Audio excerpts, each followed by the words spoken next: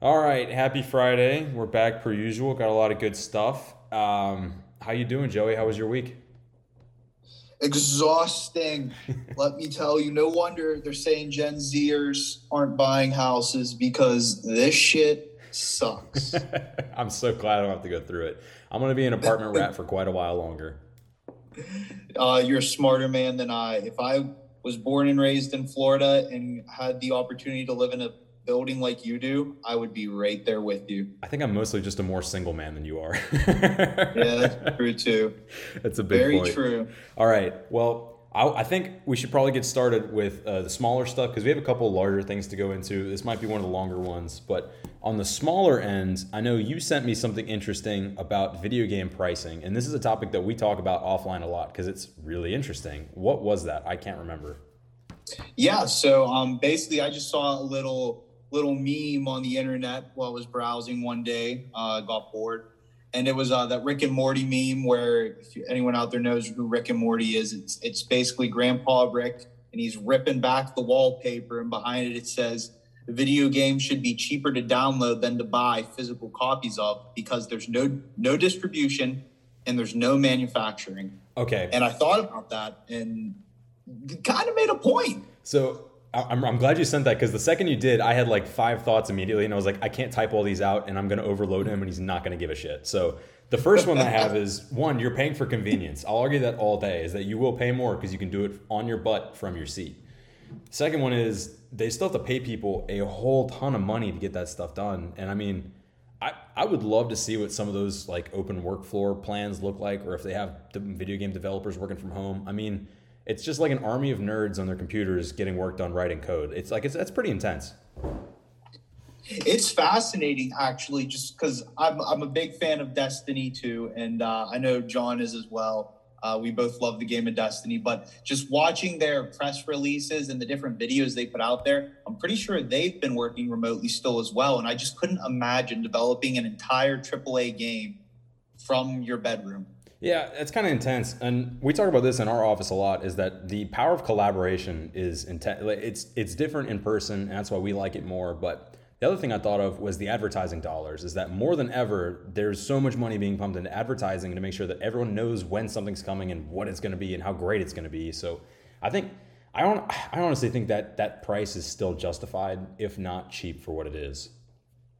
The point you made about convenience is a very good point as well, because I actually I probably shouldn't say this in case some high level video game exec hears it, but No I one. would almost pay 20 extra dollars to not have to get in my car and drive to a store just to download it from my chair. Same. So Yeah. I mean, yeah. Do you remember like a long time ago, back in, it was probably like the 2008 to 14 era? No, maybe a little bit before that. But either way, so remember when you wanted to get something, you had to physically go, if you didn't have a credit card, and we didn't at that age, you had to physically go to the store and buy like a gift card that you would type in to get Microsoft points on an Xbox system.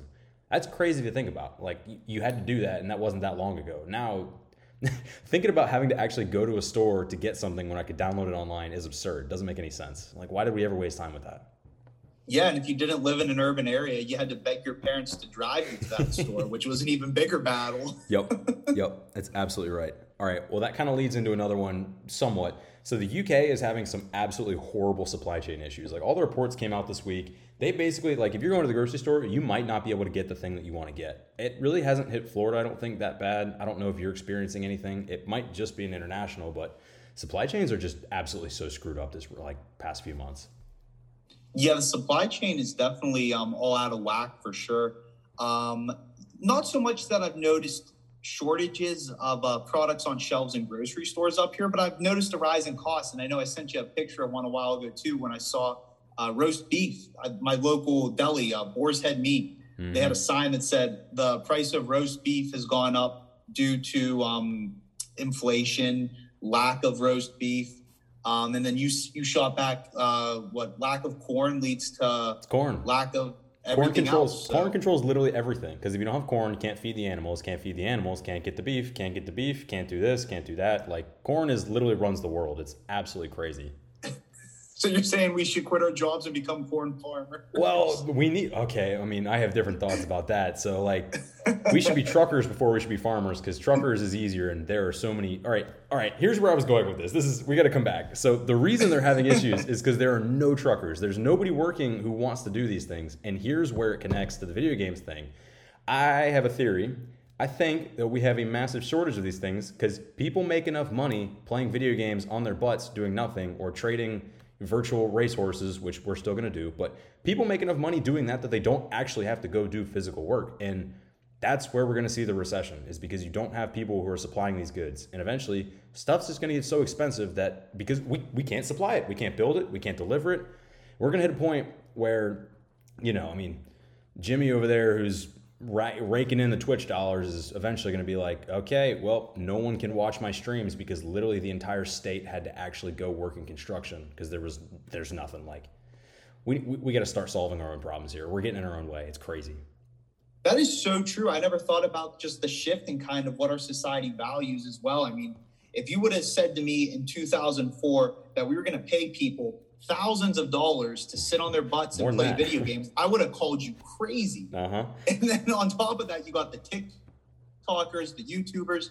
I mean, there's nobody in their right mind that wants to go drive a giant box truck across the country when they can just play a video game. And I know there's much more that goes into just playing a video game, because you got to market yourself and advertise.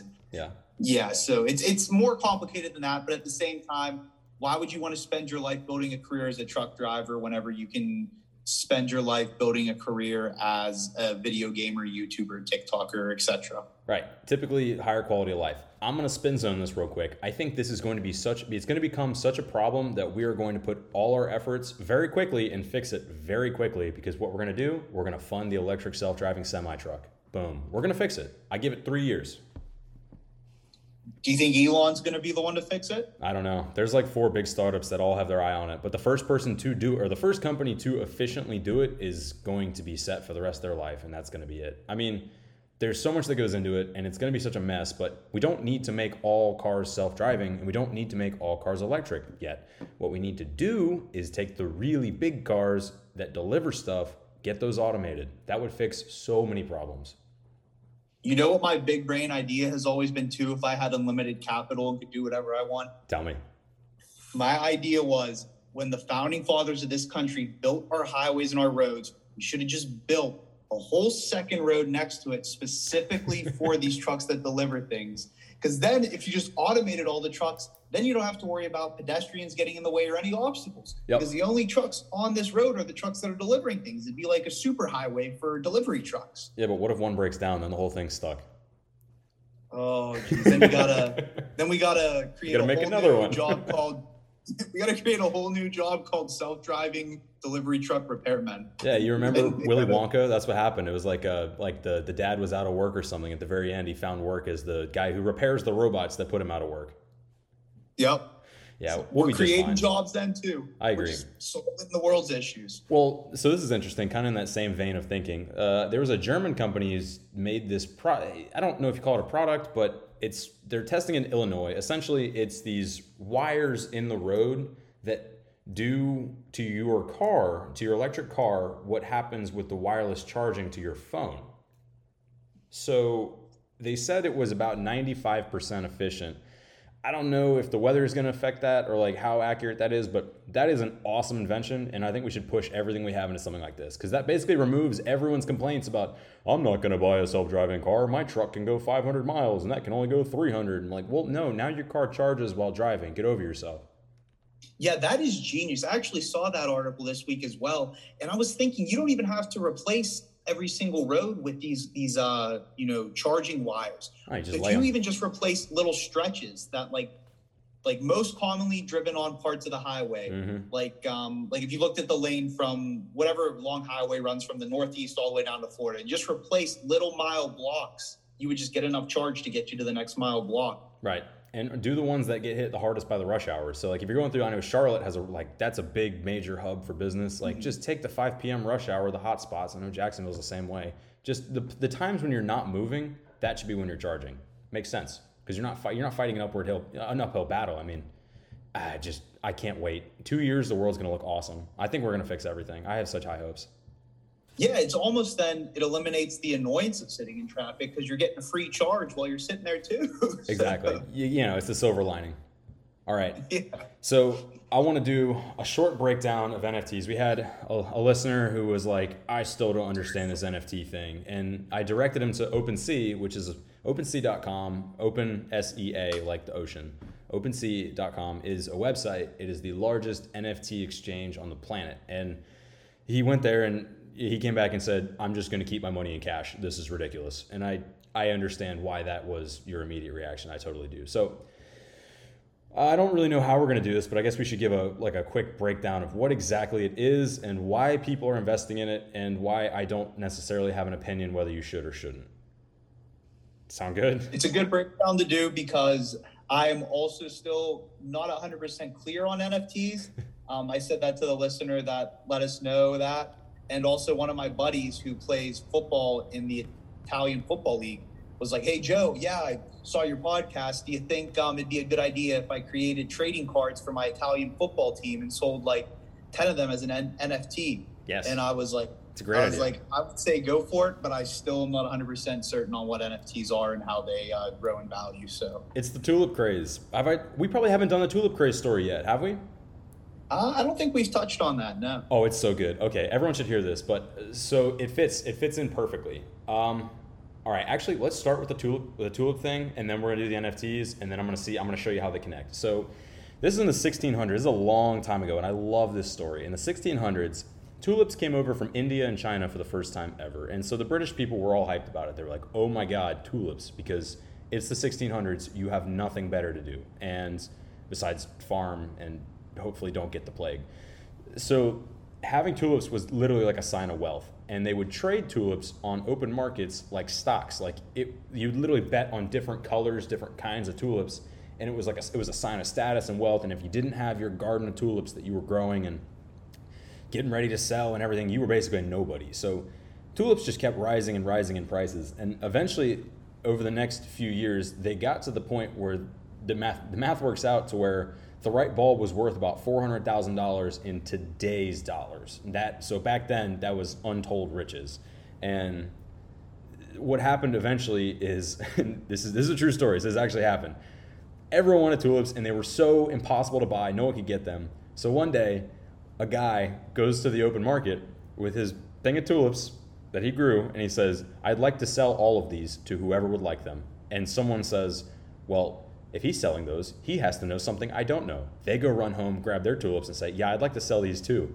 All of a sudden, bank run on tulips. Everyone wants to sell their tulips. Price goes to nothing because everyone realizes, oh my God, they're flowers. They're not worth as much as a Lamborghini. Like, they're literally just flowers. Like, it was absolutely insane. So connect that story now. The tulips and the NFTs are exactly the same thing. But the beauty of it is, no one was able to predict when that bubble was going to pop, when someone was going to immediately say, wait, these are worthless. And information, of course, traveled so much slower back then. There was such a delay because it was purely word of mouth or a courier. I mean, nowadays you can get information every second. So does that make sense so far? Yeah, I'm following. It almost sounds like a good way to describe what happened with the Great Depression as well. So, yep. Everyone all at the same time. Well, a few people were like, hey, I'd like all my money out because, I want to live conservatively the next few years. And people started thinking, wait a minute, if he wants his money out, he knows something else. Boom, boom, boom, boom. And, bank runs and such. Okay. Yep. So an NFT is quite literally a JPEG file that has been, that is it. It's a picture that has been coded on the blockchain. And the blockchain is, think of like a ledger to run a store. It is literally just a ledger that records transactions. That's it. That's all you need to know. It is a code in a purchase, or is a transaction recorded on this virtual ledger that cannot be cheated. So the reason you might be saying is, well, why can't I just go get the same picture and own that picture? It's not the same code. Something will be different about it. And humans, in our infinite wisdom, for some reason, think that having that piece of code makes it valuable, even if you can do the exact same thing X infinity number of times. So there's been a market created for these things, and people have gotten real creative, and they do collections, and it's treated like the new art style. And they trade, they auction. It's insanity. It's absolute insanity. And you have to look at it and say, look, this is really fun to speculate on. If I can take $100 and buy a couple ridiculous NFTs, if I can auction them off, make a ton of money, you've won. Like you've already won. That's it. It's for fun, and some people are taking it seriously, but whatever. And I don't have an opinion whether or not you should participate. Do it if you want. That's the best I can tell you. Don't put your life savings in it. God, man, some people do. Yeah, it's such a dangerous game, I feel like, because there's no way to know if it's always going to go up. I mean, obviously, the stocks don't always go up, but in the long run, the assumption is the S&P, the Dow, they're going to go up over time. NFTs, I mean, what if one day someone's like, wait a minute, this isn't worth anything, and everyone just wants to sell it and no one wants to buy it? That really actually could happen, I feel like. Exactly. So the markets always rise because there's constant population growth. There's more people, there's more products, more goods, and more services available, which, I mean, just in essence leads to rising numbers. There's more stuff happening. So that's why you can confidently say, until we have like a giant birthing bust where there's just nobody being born for 10 years, that's when we would have an absolute market crash. But that's why the market always goes up. It's nothing magical about it. Mm-hmm.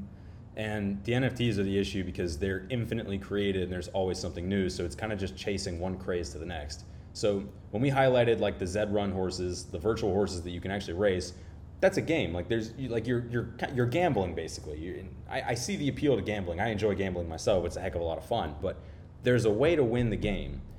The NFT game in general, if you're just going to buy an auction, there's no game. You look at something and you say, oh, that's a pretty picture. I'll bet I can convince some 16-year-old to buy that for more than I paid for it. That's the game. It's scam. Yep. Think about it's almost like it actually is a virtual trading card almost. You buy a trading card like a Michael Jordan rookie card, and it goes up, and nowadays everyone wants to buy it because there's only X amount. But I mean, one day in 100 years, when no one knows who Michael Jordan is, that trading card's not going to be worth anything. So I'm really glad you said it in that way. I don't think I described it properly. The way that you put it is perfect because everyone can relate to it. It's exactly what it is. It's a trading card. Even if you have one, 10 other people can have one that looks just like it, but it doesn't have the same serial number. And people like collecting stuff. We just love it. Yep. Something about it. You want to feel special. You want to feel like you're the only person in the world that has it. And that's what gives it value. Yeah, you get your feeling of importance. How to win friends and influence money. They talk about that a lot. But the connection to the tulips is someone had a really, really creative idea that I kind of like. They literally made a collection of NFTs called the Dutch Tulip Garden. And they're NFT tulips. Like, that's the joke. Like, somebody knows the story and they did this as a joke. And it's just absolutely taking off. And like, you build your garden and grow your garden and can resell the tulips. I love it. It's just... it's like postmodern dystopian satire, and I'm all over it. Every piece of it. So let's say hypothetically, he only coded, let's say, 2 blue tulips. So then all of a sudden, those blue tulips are going to be worth $100,000. Well, because it's like the horses, where you can combine the tulips, they pollinate and they make more tulips, right? Oh, so you get like the descendants of each. It's a really weird way of doing, like, I don't even know. It's strange, but. I think it's hilarious. I might buy me a tulip. I was gonna say, you piqued my interest. As soon as I get some more expendable cash, I think I might finally take a look into this world. You could take a loan from the John Wallet. Well, we'll figure that out. A nice little 10% interest rate. No more loans. Don't start the juice on me either. I don't know what your interest rates are. No loans. So we're gonna have our tulip garden, and we're gonna have our fake virtual racehorses. And when we're millionaires, we'll be laughing at you. Okay. Yeah, we got to get a good horse though. Yeah, I mean, here's the funny thing. I followed the Instagram page. I followed like the official Zed Run Instagram page that you sent me, and within a day, within 24 hours, 20 more pages of like virtual horse breeders, and like it's the creepiest, most cult thing on the planet. Like 20 virtual horse breeders followed me and was like, follow my page. We breed the best horses, most win rate. And I was like, oh no, I accidentally joined a cult. This is bad. Yeah, there are so many. You can start your own virtual horse farm and just breed horses and sell them. You don't even have to race them. What are we doing working in real estate and sales? Why are we virtual horse breeders? We should be virtual horse breeders. You got all the capital, all the assets, and like very little liabilities. You don't have to buy any property. Well, I mean, just the horses. Can your virtual horse die? That's the question. Does he get old? Oh, Because I know I have you have no to, like, answer to that. they make you wait before you can breed them. So like that begs the question, do you have to feed your horse? Like, what do you do? These are all very important questions that will need research before we put money into something like Yep. this. I'll try to get the research before Monday. All right. I think we've beat the heck out of that topic. I have another fun one. So one of our favorite companies to pick on is Robinhood, just because they're a ridiculous company run by a ridiculous supervillain. And so what they do, their referral program is really interesting. They say, okay, when you first join, we're going to give you one free stock is their big tagline. That's like, it's what they put in front of everyone. We'll give you a free stock. And so it's usually some BS company, like whatever, but they obviously flash Apple and Microsoft, the super expensive stuff, because they're like, yeah, come gamble with us and we might give you like a free $400, but it never works out that way. And if you refer a friend, and if the friend uses your referral code, you get another free stock. So you have to wonder, where are they pulling the stock from? Oh, well, they're probably buying it from someone else, right? Well, a bunch of companies have gotten really mad at Robinhood because they figured out that they were doing this, and they're like, wait a minute, you're giving away our stock for free. These people are getting it at a zero cost basis and immediately selling it. Robinhood's tanked a whole bunch of other stock prices. All these companies are really mad and trying to sue them because they're like, we don't want all these retail people to have our stocks. We price them for a reason, and we want them to be in the hands of qualified investors. In addition, they're losing a ton of money because they have to mail out the proxy reports, which is like your voting report for shareholders meetings. They have to mail out that voting report to every single shareholder. So they're losing a whole lot of money because they have a whole bunch of different shareholders instead of like one concentrated crew of like 2,000 shareholders. Now they have like 200,000 people they have to mail it to, costing them a lot of money. That sounds like they have a reasonable bone to pick. I don't think the companies are being too unreasonable in this. Neither do I. I think it's again, the company's run by a guy named Vlad. There's no good guy Vlads on the planet. And if you find one, let me know, because I'd really like to shake his hand. Yeah, I saw Vlad's interview with David Portnoy. Some of you may know, the founder of Barstool Sports. And that told me all I needed to know about Vlad. Yep. Vlad's just a Vlad, and he does Vlad things. Well, either way. Yeah. Oh, it's crazy. So that kind of leads me into what I think is the theme of this week. So the big markets this has been culminating for probably another month, probably about like the past few months. All these big investment firms have said, we're going to invest green. We're going to make sure we make responsible decisions. We're only going to buy companies that they have diversified workplaces, they treat their workers well, and they don't burn a whole bunch of oil and all that stuff. Well, turns out they're all lying. Like, majority of them are. They don't actually do that. They buy whatever's going to make shareholders money because that is their job. So the big capital firms are now kind of holding them accountable. They're cracking down on the private investment, saying, look, if you don't do this, we're going to pull our money from you. And without our funding, you don't have your blank checks and you can't go invest all your money, which means you can't make all your money. I think that's kind of a cool theme. It's good. We're moving in the right direction.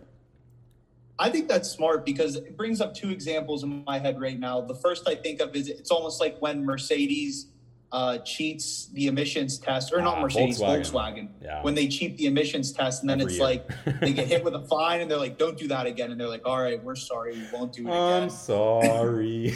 Yeah. Next year, it's like, dude, what did we tell you last year? Yep. No, they fire the whole board of directors and bring in their cousins. Yeah. Every time. It never changes. It's just ridiculous. And they're not really regulated that well. So every time they come in, I'm sorry. It gets me every time. Yeah. And I know we've brought that up before, but that's just like the perfect example that pops in my head. So I think holding them accountable is good for progress in the long run. I agree. I totally agree. And I really wish they would be responsible and listen. But on the other side, it's hard to blame someone for something like that because, again, they are doing their job. So there was a great story in the Journal this morning about a firm. I forget the name. I know I'm doing a bad job with that. But either way, so what happened was in the early 2000s, they used to be a big oil energy investor, and they made their shareholders a ton of money, giant returns, and they were killing it. So, eventually the shareholders like, all right, we've gotten fat and happy off oil. Now we want to be the good guys of the world. So now we want you to only invest in sustainable energy companies. Think about the early 2000s. I mean, we really didn't have that kind of infrastructure, and none of that stuff made money. It lost money more than ever. Like, the first Prius came out and everyone hated it. It was awful. It was a terrible car. But point being, they lost like a ton of money. Like, one of their funds had a negative 90% return. So, yeah. So people were not happy. And then they launched another fund which lost half its value. And what we learned from that is, sustainable investing really hasn't been possible until now, which is kind of nice. It's nice that it is possible now, and you can look at it and say, okay, there are firms that are doing this kind of thing. I know the sustainable energy companies that I invest in never make money, and it grinds my gears, but I'm sitting there and I'm like, you're doing the right thing. You're doing the right thing. They always put up some negative returns. It's ridiculous.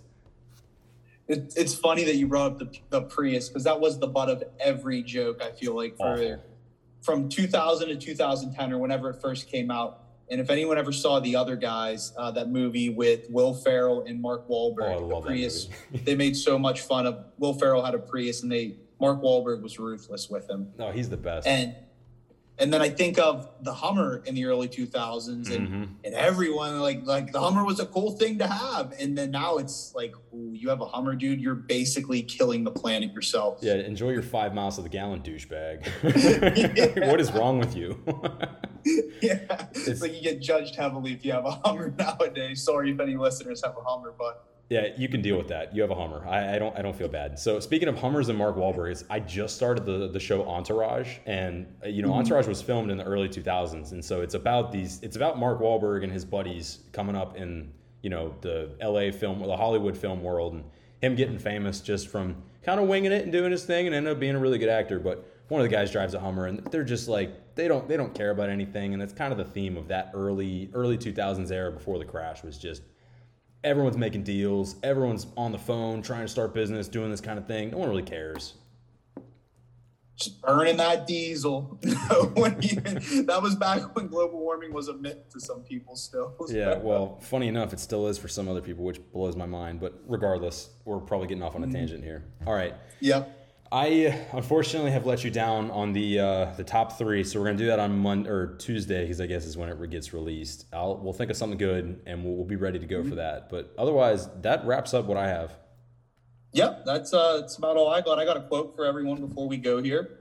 You might recognize this. I don't know what. It's from one of our favorite books again. Oh, great! But I'm gonna omit some names. So the quote is, "It's a curious thing, but perhaps those who are best suited to power are those who have never sought it. Those who, like you, have leadership thrust upon them and take up the mantle because they must, and find to their own surprise that they wear it well." Okay, I'm cheating because I know you're reading it, but that's got to be Lord of the Rings, right? Close. Dang. That's Dumbledore says that to Harry. That's a good one. Yeah. Hallows. Yeah, Gandalf and Dumbledore are just the same thing, but different. I love them both, full of wisdom. I got a good one. It's actually from a song, which I like. It's from the song Fast Talk by a band called Houses. Karma's just another word for bad luck. I like that. That's very true, unless you create your own bad karma. But you create your own luck, don't you? Very good point. Boom. Love that. Checks out. All right, that wraps us up. Have a great weekend, and we'll see you Tuesday morning. See you Tuesday.